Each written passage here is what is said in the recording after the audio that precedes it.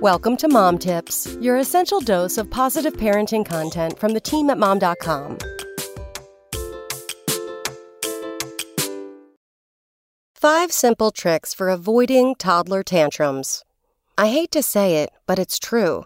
Tantrums are just a fact of toddlerdom. No matter how well-behaved your little angel might be, at some point they're going to have a tantrum, probably more than once. As someone who has been driven to tears by my own daughter's tantrums, I totally sympathize. They create a high-stress situation where both you and your child are frustrated. Them because they can't properly communicate their feelings to you, and you because you can't understand how to fix the situation. I have found a few tricks that work well to help avoid tantrums, even though they will inevitably happen sometimes, no matter what you do. But since working on the way I prepare for and respond to tantrums, I've noticed that we're having less of them around here, and that's always a good thing. 1. Be prepared for anything.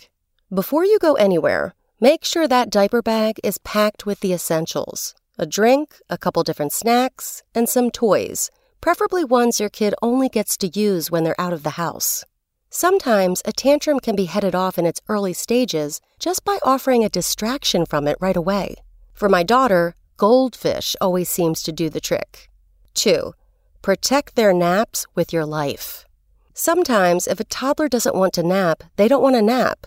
But during this time when tantrums are at an all-time high, according to Cleveland Clinic, that's between 1 and 4 years old, it's worth it to avoid planning anything that would disturb their sleep.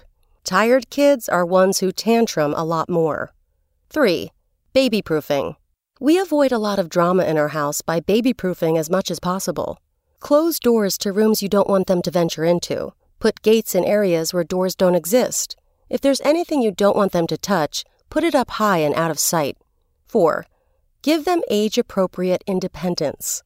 At almost 2 years old, my daughter isn't old enough to make too many decisions, but I do let her decide if she wants an apple or a banana with her breakfast and pick out what shirt to wear. Giving them options like this gives them back some of their control, and the lack of control over a situation can often be what spurs a tantrum in the first place.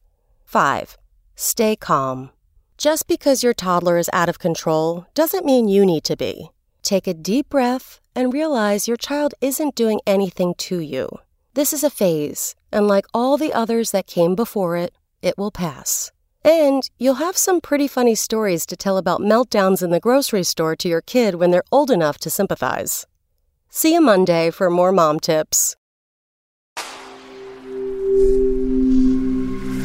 Spoken Layer.